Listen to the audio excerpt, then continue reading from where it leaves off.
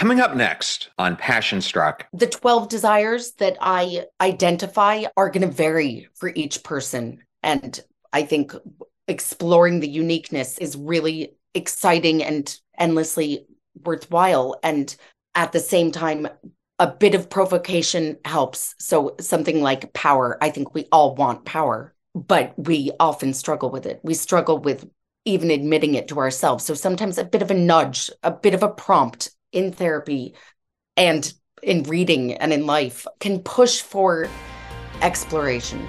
Welcome to Passion Struck. Hi, I'm your host, John R. Miles, and on the show, we decipher the secrets, tips, and guidance of the world's most inspiring people and turn their wisdom into practical advice for you and those around you. Our mission is to help you unlock the power of intentionality so that you can become the best version of yourself. If you're new to the show, I offer advice and answer listener questions on Fridays. We have long-form interviews the rest of the week with guests ranging from astronauts to authors, CEOs, creators, innovators, scientists, military leaders, visionaries, and athletes. Now, let's go out there and become Passion Struck. Hello, everyone, and welcome back to episode 315 of Passion Struck, ranked by Apple in the top 10 health podcasts. And thank you to all of you who come back weekly to listen and learn how to live better, be better, and impact the world. Passion Struck is now on syndicated radio, and you can listen on the AM/FM 247 national broadcast every Monday and Friday from 5 to 6 p.m. Eastern Time. Links will be in the show notes. If you're new to the show, thank you so much for being here, or you simply want to introduce this to friends or family members, we now have episode starter packs. These are collections of our fans' favorite episodes that we organize into convenient topics that give any new listener a great way to get acclimated to everything we do on the show. Either go to Spotify or passionstruck.com/starter packs to get started. In case you missed it earlier this week, I interviewed Christina Maslach and Michael P. Leiter, the co-authors of the enlightening book, The Burnout Challenge, Managing People's Relationships with Their Jobs. Throughout this engaging conversation, we explored practical strategies and insights to combat burnout, foster healthier work environments, and build stronger job-person relationships. Please check it out, and if you love that episode or today's, we would so appreciate you giving us a 5-star rating and sharing it with your friends and families. Those 5-star reviews go such a long way in promoting the popularity of the show, and most importantly, bringing more people into the Passion Struck community. I know we and our guests love to see comments from our listeners. Now let's talk about today's episode. At certain points in our lives, many of us experience feelings of confusion and uncertainty, not knowing how to achieve our desires. Despite our unique situations, we all share fundamental human wants, including love, understanding, power, attention, freedom, creativity, belonging, winning, connection, and control. And we often desire what we shouldn't. In today's episode of Passion Struck, psychotherapist Charlotte Fox Weber invites us into her therapy sessions where she guides clients towards profound insights and growth. Charlotte's clients come from different walks of life and face diverse challenges, but they all share a common question: what do they truly want? In her new book, Tell Me What You Want, Charlotte delves into 12 universal wants and desires, providing a practical guide for understanding and articulating our desires to live well. During our interview, Charlotte discusses various topics including how nostalgia can hold us back, the challenges of building and maintaining friendships, avoiding the present through if only and one day thinking, self-sabotage, the joys and perils of hiding, the duality of pride and shame, identity struggles, the loss of desire, the need for attention, and why play is essential throughout our lives. Charlotte is a psychotherapist and writer. She co-founded Examine Life and was the founding head of the School of Life Psychotherapy. She grew up in Connecticut and Paris and now lives in London with her husband and 2 children. Thank you for choosing Passion Struck and choosing me to be your host and guide on your journey to creating an intentional life. Now, let that journey begin.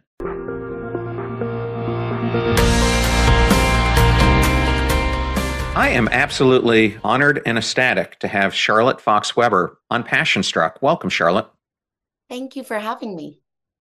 Today, we're going to be discussing, I put it up here, this great new book of yours. It was originally published in the United Kingdom, and it is now in the United States and all around the world as well. So congratulations on that.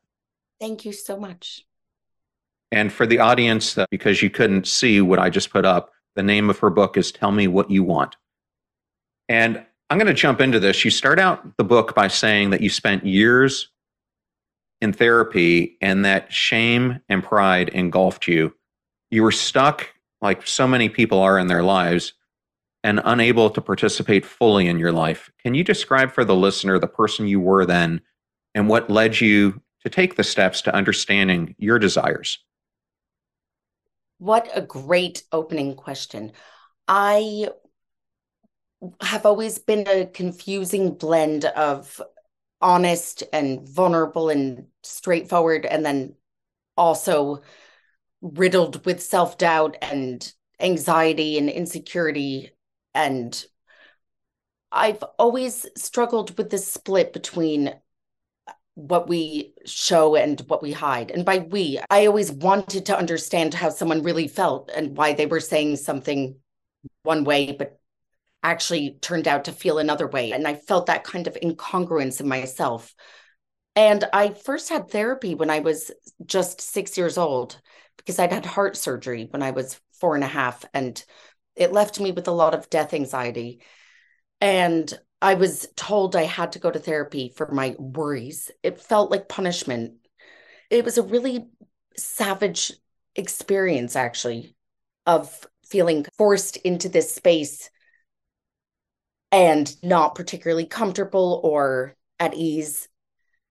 And it's almost perverse of me that I then went on to become a psychotherapist. But also, I think that I really wanted a space where I could freely explore my mind and what it meant to be me. And I was profoundly disappointed by it and frustrated and didn't necessarily understand those reasons. But in hindsight, there was a real longing there. Well, a question I'd love to ask is we all have defining moments or a set of them that lead us down the paths we end up taking. And interestingly enough, my sister recently went back and got her master's in social work and as a psychotherapist, but she did it in the middle of getting treatment for pancreatic cancer and felt the need to do it because she wanted to help others, especially others who were struggling to get through things like she was facing. I wanted to ask you, what led you to becoming a psychotherapist? I always struggle to answer that question as honestly as possible. And I love the question, and it's something that I can answer it without full knowledge in a way, because there's so many reasons I became a psychotherapist, or anyone might choose to become a psychotherapist. Something to do with curiosity and desperation to understand the human condition, and the honesty that I imagined psychotherapy offered. I think I've been a therapy romantic most of my life and had a fantasy of what it could be and what it could invite and permit. And it's a privilege to get to delve deep into other people's minds. It's not all virtuous. So I think the part where I always want to be honest, it is to help other people. I go back to that and I love helping other people. That in itself is not always virtuous, certainly for me anyway. I think definitely more noble for your sister. But for me, it's also sometimes a way of escaping myself by focusing on other people's stories, other people's issues, and hiding from my own. Well, I know for me, and the audience has heard me talk about this many times, but I'm a true believer in psychotherapy, and my experiences, especially with prolonged exposure therapy and cognitive processing therapy, have helped me immensely get through past trauma and adversity that I've faced in my life. And so I think it is a really good thing to do, but one of the keys to doing it is you have to be vulnerable and honest with the person that you're working with. And I was hoping you might just be able to talk about why that's so important.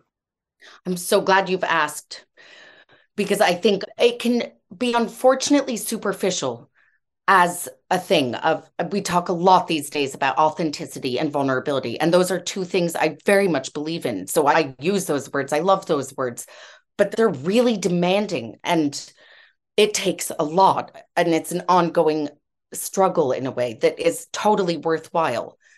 But it was Freud who said that a patient needs to say what comes to mind in order to have effective psychotherapy. And it seems simple. Speaking freely, speaking honestly, I think often means acknowledging the moments of holding back. I loved it when a client recently confessed that he'd been looking at his phone underneath his laptop during our session, and he'd been checking an email from someone he really wanted to hear from. And he was also wanting to escape, get away from the here and now emotions. What was such a breakthrough was that he said it, he tattled on himself. And it was like this moment of relief where I think we both breathed more easily. It's often those moments of admitting something that is hard to say that leads to profound breakthroughs in therapy. Get ready to supercharge your hiring experience with Indeed, our fantastic partner. We at PassionStruck are all about seeking smarter, more efficient ways to do things, and Indeed perfectly aligns with this philosophy when it comes to hiring. It's more than just a job site, it's a comprehensive platform that revolutionizes the way you find the perfect candidates. With its powerful matching engine and over 350 million global monthly visitors, Indeed streamlines the hiring process, bringing top talent straight to you. No more sifting through endless unqualified resumes. Indeed does the heavy lifting just for you. And what I love about Indeed is its ability to centralize all your hiring activities, from scheduling interviews and screening applicants to messaging candidates. It's all in one place. During my career, I've hired thousands of employees, and I only wish I had Indeed's efficiency and speed back then. And here's a fact that absolutely blows my mind: 93% of employers, according to a recent survey, say Indeed delivers the best quality matches over other job sites. That's quality and speed hand in hand. And listeners of this show will get a $75 sponsored job credit to get your jobs more visibility at Indeed.com/passionstruck. Just go to Indeed.com/passionstruck right now and support our show by saying you heard about Indeed on this podcast. Indeed.com/passionstruck. Terms and conditions apply. Need to hire? You need Indeed. I know all those discount codes are difficult to remember, so we put them all at passionstruck.com/deals. Now, back to PassionStruck. I have a follow-up question to that, and that is, this podcast is all about the power of intentional behavioral choices that take us closer to living what I call a limitless life. And I'm going to quote something you wrote in the book. How does recognizing what we want help us face ourselves without flinching, and, as you write, galvanize us to live a more fulfilled and joyful life? I think that it is tremendously liberating and expansive when you acknowledge the depths of your own mind, when you can recognize that you desire something not totally appropriate, and you also desire something that is wonderfully fulfilling. Just as an example, like wanting contradictory things, wanting things that maybe don't totally follow the rules. When you can allow for the kind of textures of your longings, you come alive in a different way. I think it's about widening your consciousness. So when we don't ask ourselves what we want, when we don't really understand what we want, it's easy to go into autopilot and start going through our days where we're half asleep. And I think it happens to most of us. We have a routine of some sort, and some maybe even self-caring habits, but they're not necessarily that enjoyable. And then some self-destructive habits, and there's a kind of stuckness that happens, and you go to the same place, you eat the same foods, you have the same conversations, you might even tell the same stories and say them in a similar way each time. And it's amazing how we can get to these moments of impasse and realize that we haven't actually considered what it is we want. And having that conversation with yourself or with another person, it can be startling, and I think eye-opening, and it's intensely personal. And there's something about desire that is both universal, but also always specific to the individual. And it's what makes you who you are, the stories of desire. So what it means for you to love, what it means for you to have power, for you to create, whatever it is, it's so idiosyncratic and personal to who you are. in your own interesting way. Yeah, well, I love that you brought that up because I have my own book coming out in early 2024. And in it, one of the chapters, thank you, one of the chapters is all about this topic of subconscious living versus consciously living. And I give the analogy in the chapter of pinball. And so many of us live a pinball life where we're letting the game of pinball play us, and we get consumed by all the distractions that are going on, which is similar to life, that we live it on autopilot and just let the bumpers play us, etc., as opposed to living it consciously where we're mastering the game and learning the intricacies through the daily intentional choices that we make that take us closer to what we dream of becoming. And I think you bring up a really good point that so many of us end up living our lives on autopilot, just doing the same things that we do day in and day out. And I think a big part of that is also we fail to put out our true desires to the world, and we end up keeping these things hidden. So I think you have a lot of great points. Thank you. And I love your points, and I look forward to reading your book. I think you're so vividly describing the pinball scenario where it's as if life is just happening to us. And I think, yes, taking charge and making a choice once you're aware as well, it gives you profound opportunities to make decisions. It does. And I loved how in the book you say that we put our secret wants and desires into a psychological storage facility that is our unlived lives. How do we end up stuck in the storage facility? I think that we're not very used to thinking about desire.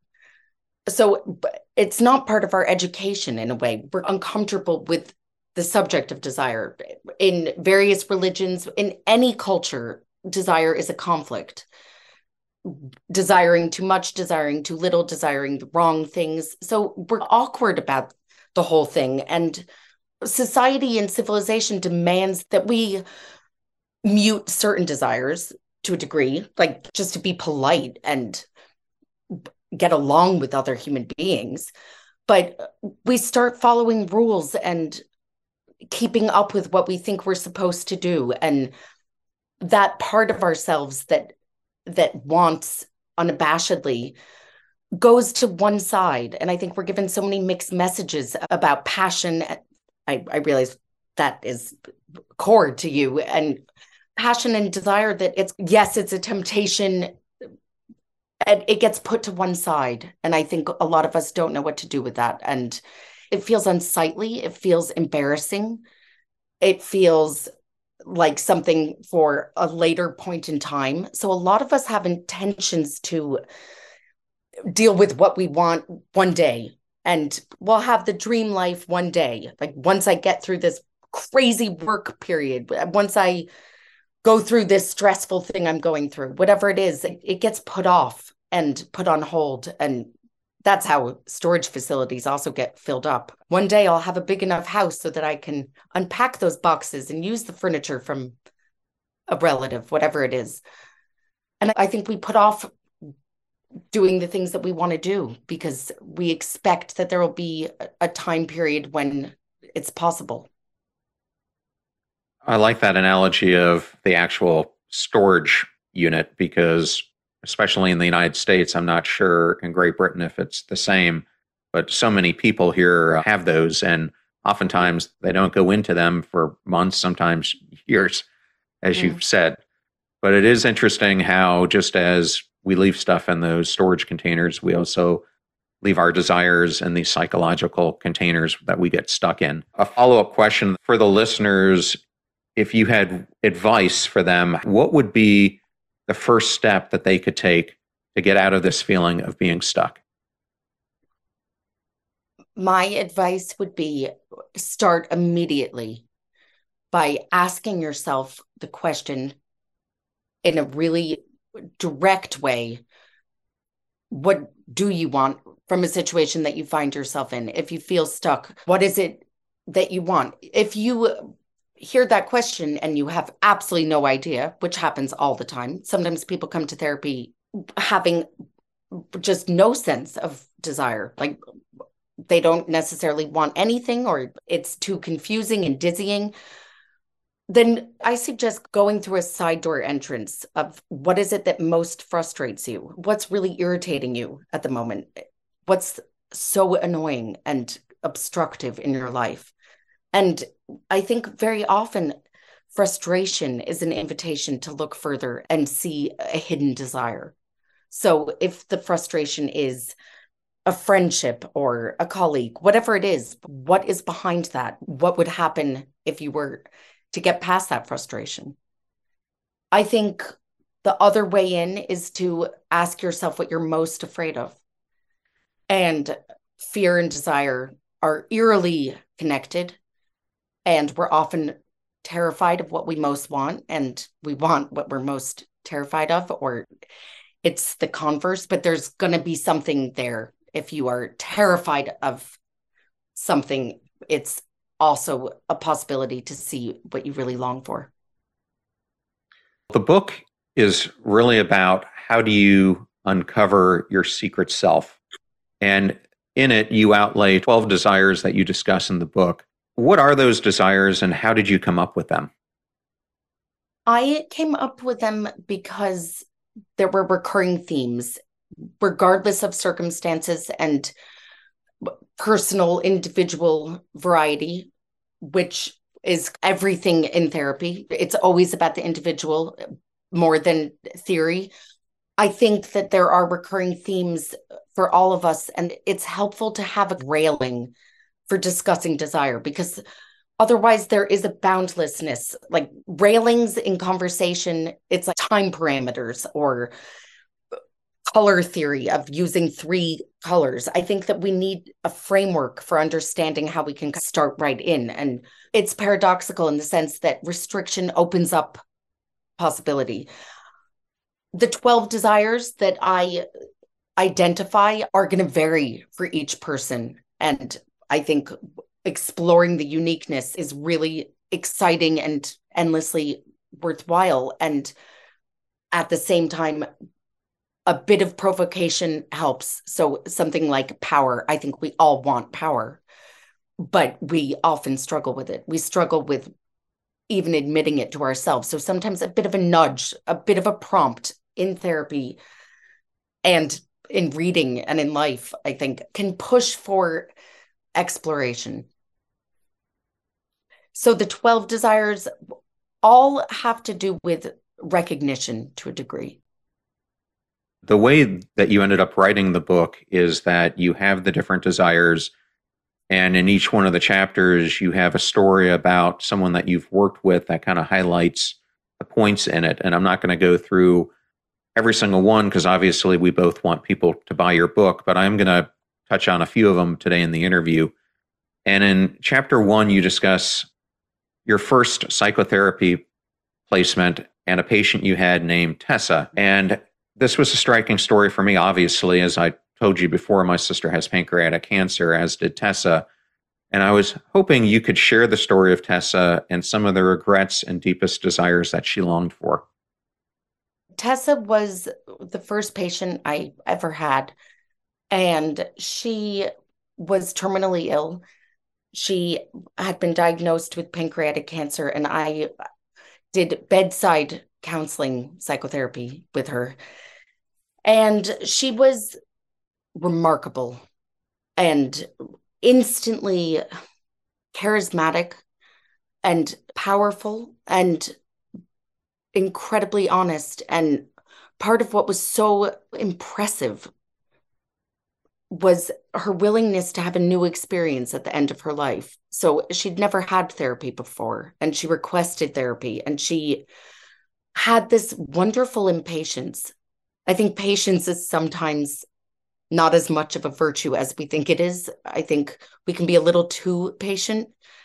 And she was in a great hurry to get her house in order emotionally because she was dying and she wanted to look at her life honestly. And it was staggering for me as a young person new to all of it, wanting desperately to be helpful, to kind of come this close to the vitality of someone at the end of her life. And there is sometimes this enthralling sense of aliveness right next to mortality. And it's incredibly heartbreaking, but it's also really enlivening. And that in itself was a deeply meaningful experience for me. I hope it was helpful for her. And I actually think it was. But she had a massive impact on me, not just then, but in all the years since, for what it means to have a new experience and have that fresh possibility, but also for honesty. Because as she faced limitations, she faced regrets.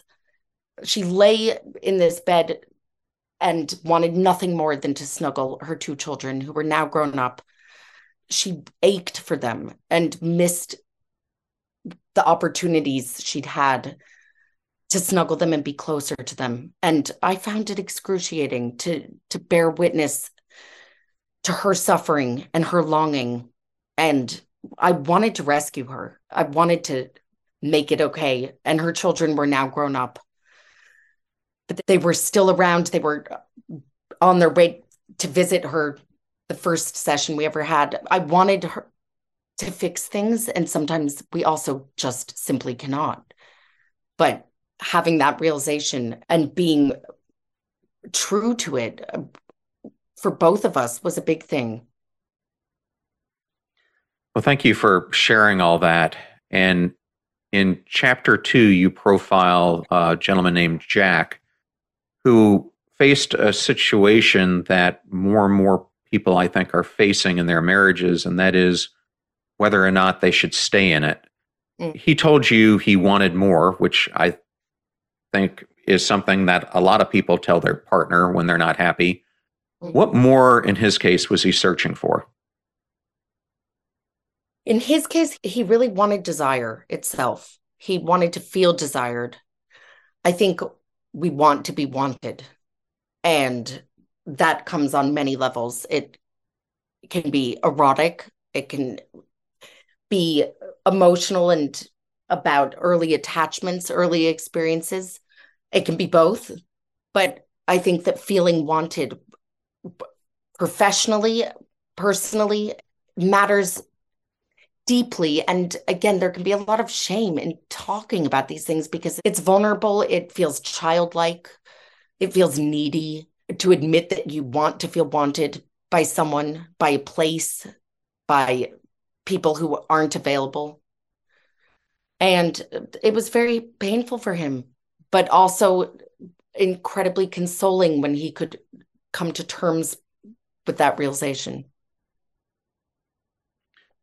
I had a recent interview with psychotherapist Lori Gottlieb, and we discussed the huge need for self-compassion and the importance of understanding both our feelings and our desires. I wanted to ask you, do you believe that there are no good or bad feelings or desires? They're all signposts to help us find where we're going? I think that desire in itself is not a terrible thing ever. I think that what comes of it can be terrible. You can have a murderous desire. You can have aggressive desire. I don't think it needs to be censored, certainly in therapy and certainly in your own mind. Acting upon it could be absolutely terrible. So I'm not in favor of just letting loose and trying to fulfill every desire. But I think that it's really interesting to go to the shadowy parts of ourselves and admit that we feel aggressive. We feel all sorts of fantasies that are not totally sightly. So, yeah, morality comes into our behavior, but I'm in favor of uncensored self-awareness. Okay, and I'm going to jump to chapter 4, which is on power. And a few months ago, I interviewed another psychotherapist named Abby Metcalf. And I asked her, because she's a specialist in relationships, what is the number one reason that relationships fail? And she told me that it was because the partners compete over a desire for power. How does the conflict of this power play happen in our relationships, and how do we avoid these secret rivalries and competitions in relationships?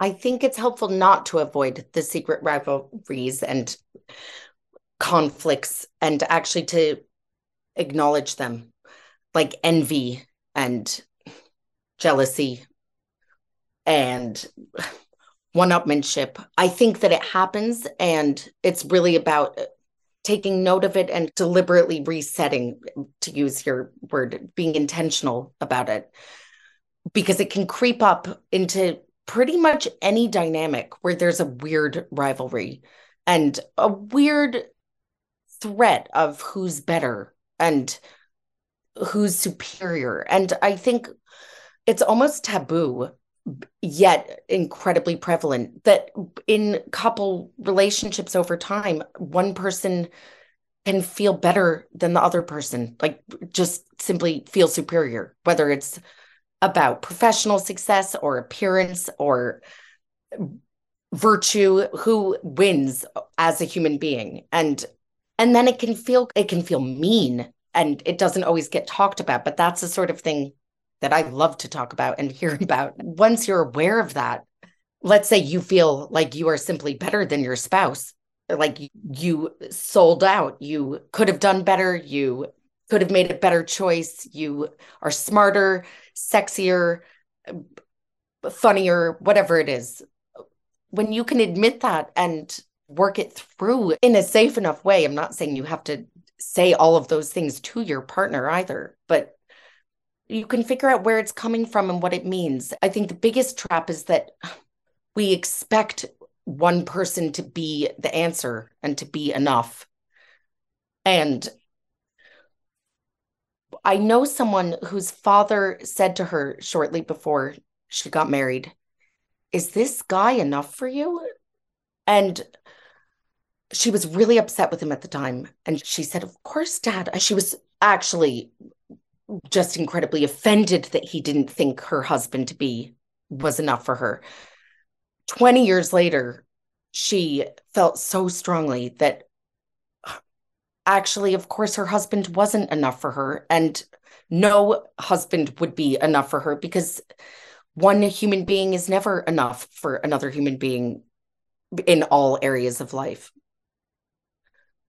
That's not to say that monogamy doesn't work or anything else about marriage, but just the idea that one person could be enough, the end, I think sets up huge problems for comparisons and rivalries and frustrations.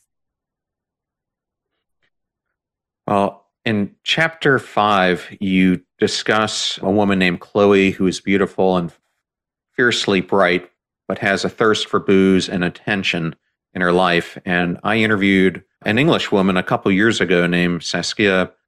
She lived a similar life. She was beautiful. She was all engaged. She had to be the life of the party. She always wanted attention. But after a while, this constant search for attention ended up costing her identity.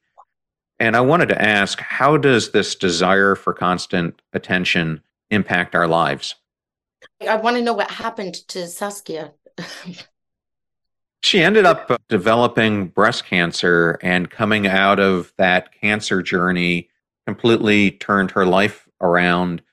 She went through counseling and other things, recognized what her demons were, and has completely turned the opposite page to now she doesn't seek the attention anymore. Okay. I wrote about Chloe.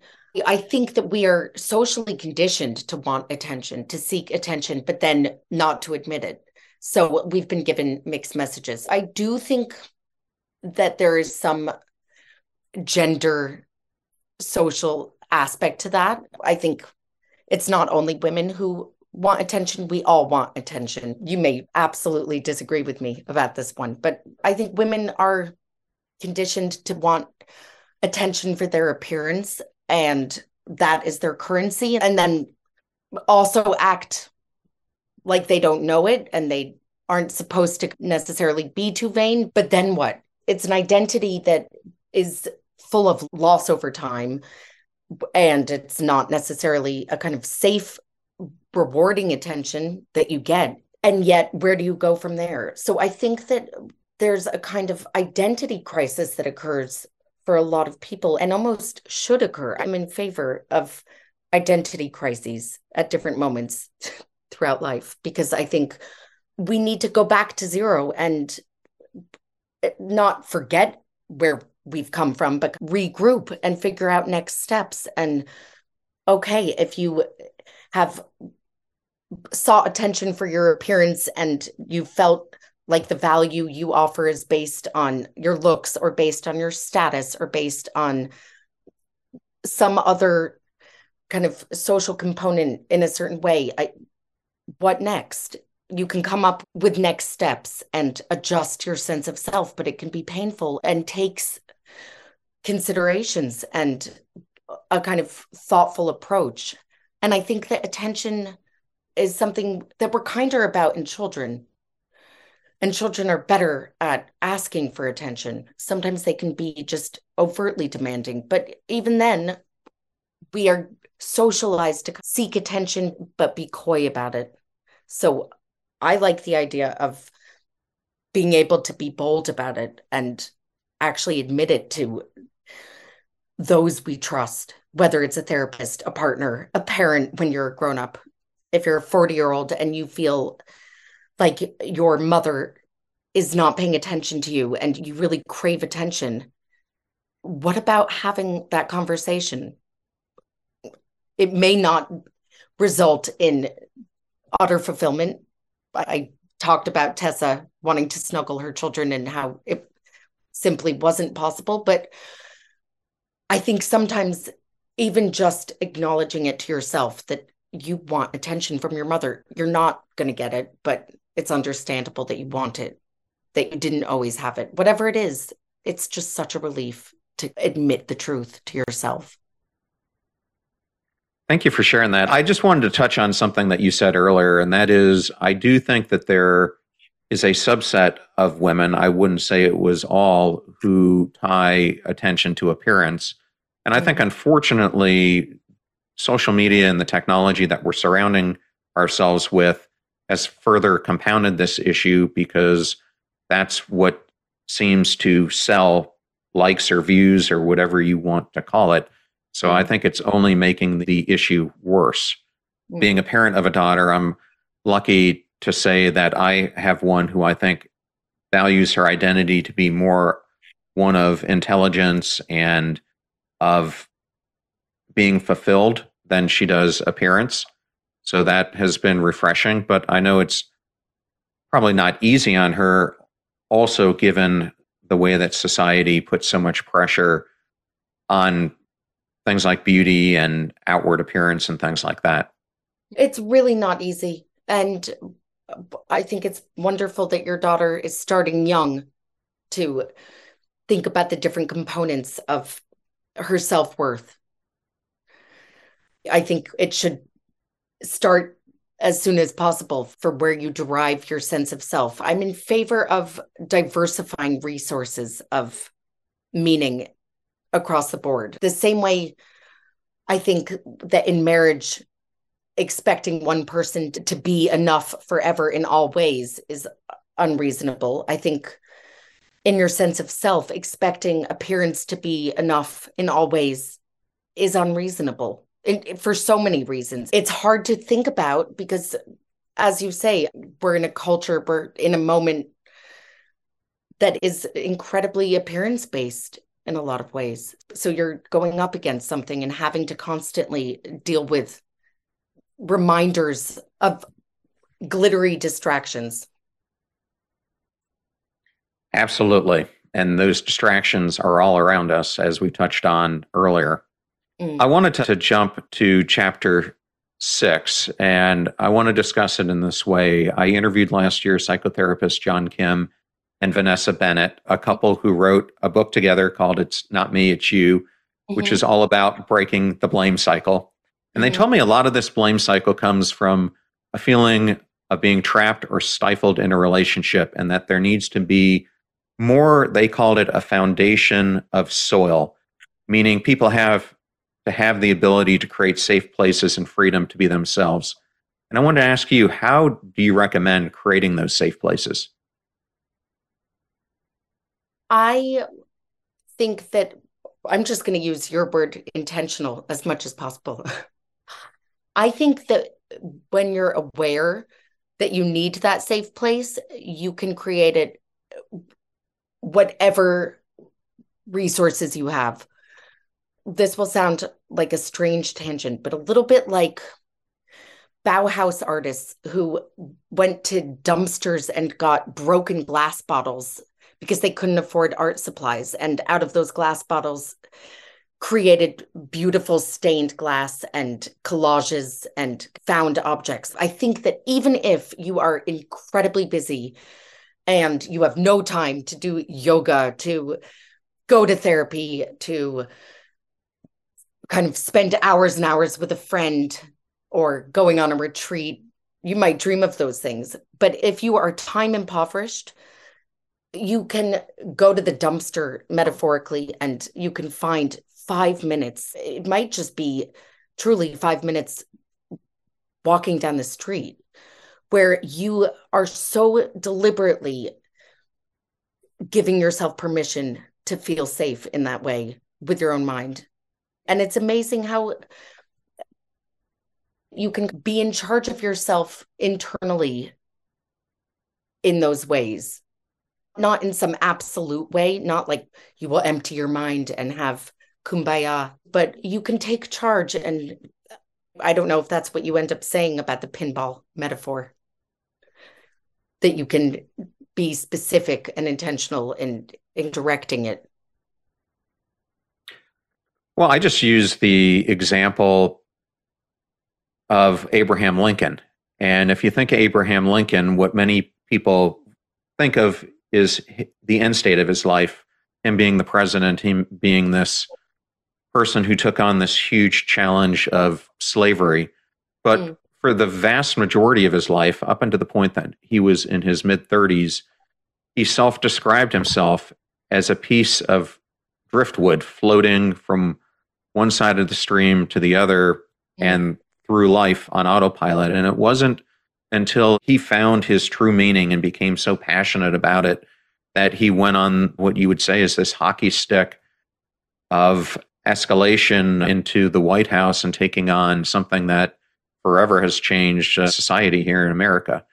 So, yeah, I think that's a great example of it. And even in your own country that you're living in now, Winston Churchill, you could look at the same way. Winston made tremendous mistakes in World War I and in some other areas of his life, but he became so intentional about saving Britain from all-out war that the steps he took during that phase of his life forever changed the trajectory of not only Great Britain, but much of the world as we see it today. I'm American by background, but I've lived here for a long time. And I'm wanting to be American with your Abraham Lincoln reminder. I feel like, yes, we are all in charge and can make adjustments, even if it's on a much more modest scale as well, even if it doesn't have ramifications for millions of people. Small shifts can be transformative at just making an adjustment in how you view something and what your perspective is. It can go a long way. That's absolutely true. Well, one of my favorite chapters in the book was chapter 7. And a few years ago, I wrote this article that I put on Medium about the importance of adult play. And I have to honestly tell you, I don't think it's the best piece of writing I've ever done, but that article has now gotten somewhere between 15 and 20,000 reads, which tells me it's an important topic. And I recently did an interview with psychologist Mike Rucker, who came out this year with a book called The Fun Habit. And Mike sheds light on the emergent scientific evidence supporting the idea that creativity and fun is a fundamental component of our evolutionary heritage. How do you suggest that we embrace this creativity and fun in adulthood? Oh, I'm so glad that you're asking the questions you're asking because I think it's paradoxical. I think we have to plan spontaneity. In fact, I had a friend at university. I've been in England for too long that I say university, not college, but she used to imitate me saying, "Can we plan something spontaneous?" In defense of my 18-year-old self, I think I was onto something that you have to protect playtime. So you have to be serious about silliness or it doesn't happen. It's the thing that goes because it's considered non-essential. So recognizing that it matters, firstly, is step one.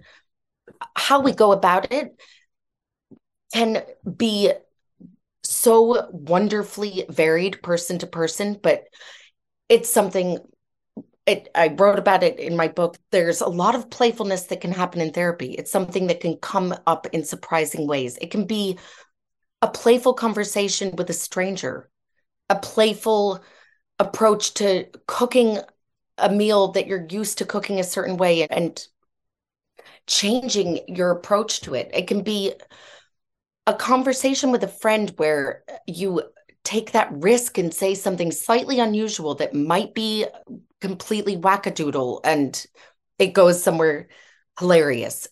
I think there's always risk required for playfulness.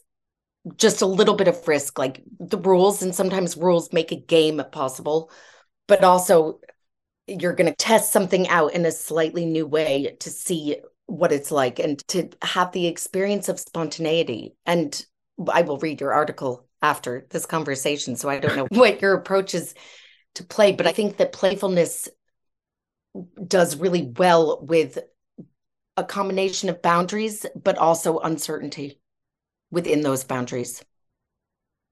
What's interesting, I just interviewed billionaire David Rubenstein, and I asked him, after being around all these successful people that he has and writing about so many of them, what was some of his biggest observations? And he said that oftentimes too many people gear their lives towards pleasure instead of the service of others.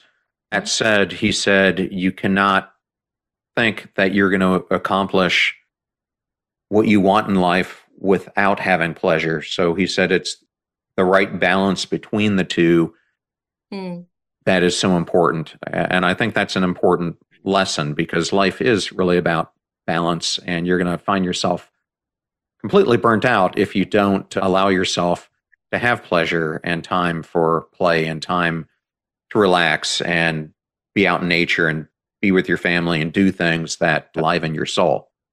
So I think Yes, it's an extremely important point. yes, and also to enjoy what it is you're doing, and sometimes being mischievous is part of that as well. I just loved learning, and I think I put it in my book that Mozart would make scatological jokes a lot. He loved fart jokes, and you can always be silly. You can always be playful. In fact, it can just be a kind of expression of who you are, but it also it loosens things and makes it possible to get through your day. So no matter how serious your work is, no matter how big a responsibility you carry, I think having some childlike mischief is also a way of kind of not being crushed by responsibility. Yes, thank you for that. And I'm going to jump to chapter 10, where you talk about the desire to be wanted and to be fit in. But I'm going to ask the question through this lens. I recently interviewed Bob Waldinger, who's at 70 plus became a New York Times bestselling author recently of the book The Good Life, which discusses his role as the current head of the Harvard study on adult aging, which found that human connection is the greatest key to not only longevity, but also happiness. And I also did what I found was a pretty important episode with Dr. Julianne Holt Lunstad, who's a professor of psychology and neuroscience at Brigham Young. But more importantly, she is maybe the foremost expert in the world on the topic of social isolation and loneliness. And I wanted to ask you, we all desire to be wanted and fit in. How do you deal with deprivation and emptiness? I think it's an incredible relief to admit when these things are not going well. I've followed that research about friendship and loneliness. There's a lot of talk, specifically since the pandemic started, about the importance of friendships and acknowledging loneliness. I think there can still be incredible shame when friendships go wrong. So it can be really important to say in therapy or to yourself or to read about it or hear about it on a podcast, like, yeah, I value friendships and I feel completely messed around by all my friends at the moment. I feel friendless. I feel all alone in the world. Like, having those moments happen to all of us, and also can be embarrassing and uncomfortable, but are survivable. So I think any discussion about loneliness needs to acknowledge how it can happen when we're in crowds as well, how it can happen, especially at those moments when we're sitting next to someone, sitting across from someone, and feeling far away from our partners, from our children, from our friends. I also think disconnection happens and should be part of the conversation about connection. So it's allowing for the dualities, allowing for the polarity of everything in its opposite. Yes, friends are great. And also, friends are the worst at times. I don't know if you've ever had that feeling, like there's nothing better than them. And it's also really hard. And I'm, of course, making a very extreme abstract comment, but these are things that are tricky for us. And it's great when you can recognize the nuance and the setbacks. And the people I wrote about in my book, they might think that they want one thing. And then there's this kind of element of surprise when it turns out that actually something is not the way it seemed, or a relationship is not as it seemed. Oh, that's absolutely true. And I enjoyed the way that you wrote the book, and these stories I thought helped amplify the points that you brought up throughout it. One other chapter I wanted to discuss before we end was chapter 11. And I find so often that so many people say no to life-changing opportunities in relationships. But on the other hand, yes is also a complicated word. And in chapter 11, you discuss this through the lens of trauma. And I had on another psychotherapist, Elise Hallerman, last year, who was at the pinnacle of her career. She was one of the top talent agents in the world and represented people like Ben Stiller, Vince Vaughn, Jamie Lee Curtis. But she had a secret side of addiction that was significantly hampering her life. And she told me that what she really faced was an existential vacuum of meaning, the belief that one's life, especially their personal, professional life, is meaningless. And she said that substantially led to her feeling blame for the issues of violence, addiction, and despair. Do you find that plays a role in how people play yes or no to things in their lives? Everything you've just said resonates deeply. Yes. And personally, yes and no have been very hard for me. I think they're two really tricky words. And while I was writing this book, I was grappling with the after effects of a severely traumatic relationship from many years earlier and the reverberations of that, where I had not said no when I wanted to, but I wanted to be wanted. There's so many ways that trauma can mess with our sense of self and our sense of sacrifice, and working through that and repatterning is healing, but it takes a lot of care. So I think that we can repeat and reenact aspects of trauma in all sorts of sneaky ways. And I think that's what chapter 11 is about, like holding on to the trauma, almost looking for reminders of the trauma. It can be hard to let go of a trauma, in part because one side of you might not want to. Certainly, that's something I've struggled with personally, wanting to hold on to something. No, absolutely. I think it's something we all struggle with and is such a huge desire that we all face. So I thought that was another important chapter as well. Thank you. Well, Charlotte, the last question I love to ask authors is, for the listeners today or a reader of the book, what would you hope that they take away from either today's episode or reading your book? I think that the word that comes to mind is liberation. I hope that people listening to this, if you buy my book, if you listen to my book, it's really about emotional freedom and allowing yourself to liberate yourself from shame and fear and permit yourself to have these discoveries without the absolute terror of feeling entirely alone. Well, thank you for that. And thank you so much for taking the time to enlighten our audience on your amazing book. Yes. So let's get a move on. When you ask what I hope readers will and listeners will take from this, it's do not put this off. Something is possible immediately. It won't be perfect fulfillment because perfect permanent fulfillment doesn't exist anyway, but it'll be something fresh.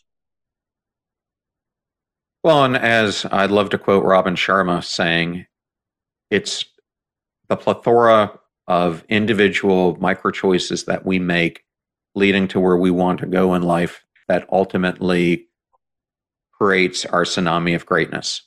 And so it's so important to take that first step and then follow that with just repeated execution. It doesn't even have to be huge actions. It can be small ones, but take them closer to where you want and desire your life to be. The smallest shift can free up something.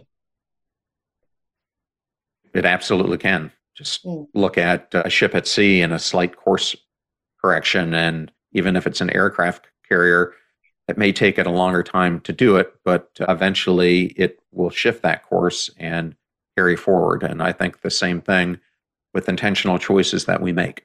Yes, I'm wanting to know what happened that made the shift for Abraham Lincoln of going from driftwood to everything he became. You'll have to read my book. I will.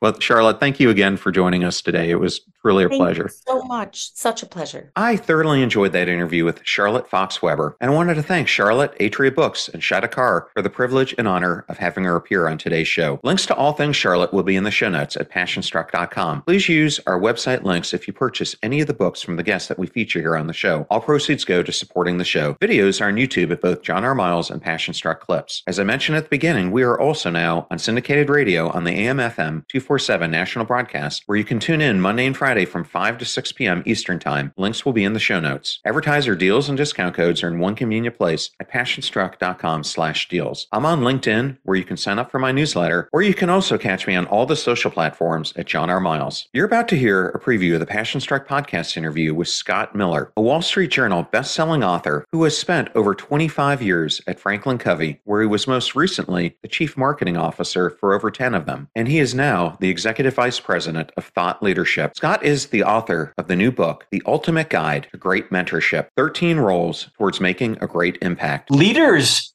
don't create engagement. Mentors don't create engagement. It's not true.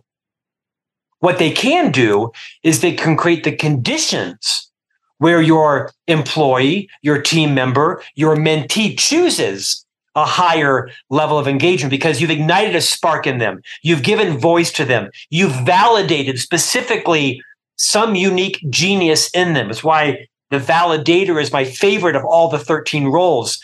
Done with the right intention and the right preparation and the right words, you can transform someone's confidence in them. Remember, we rise by lifting others. So share the show with those that you love. And if you found this episode with Charlotte Fox Weber useful, then please share it with somebody who could use the advice that we gave on today's show. In the meantime, do your best to apply what you hear in the show so that you can live what you listen. And until next time, go out there and become passion struck.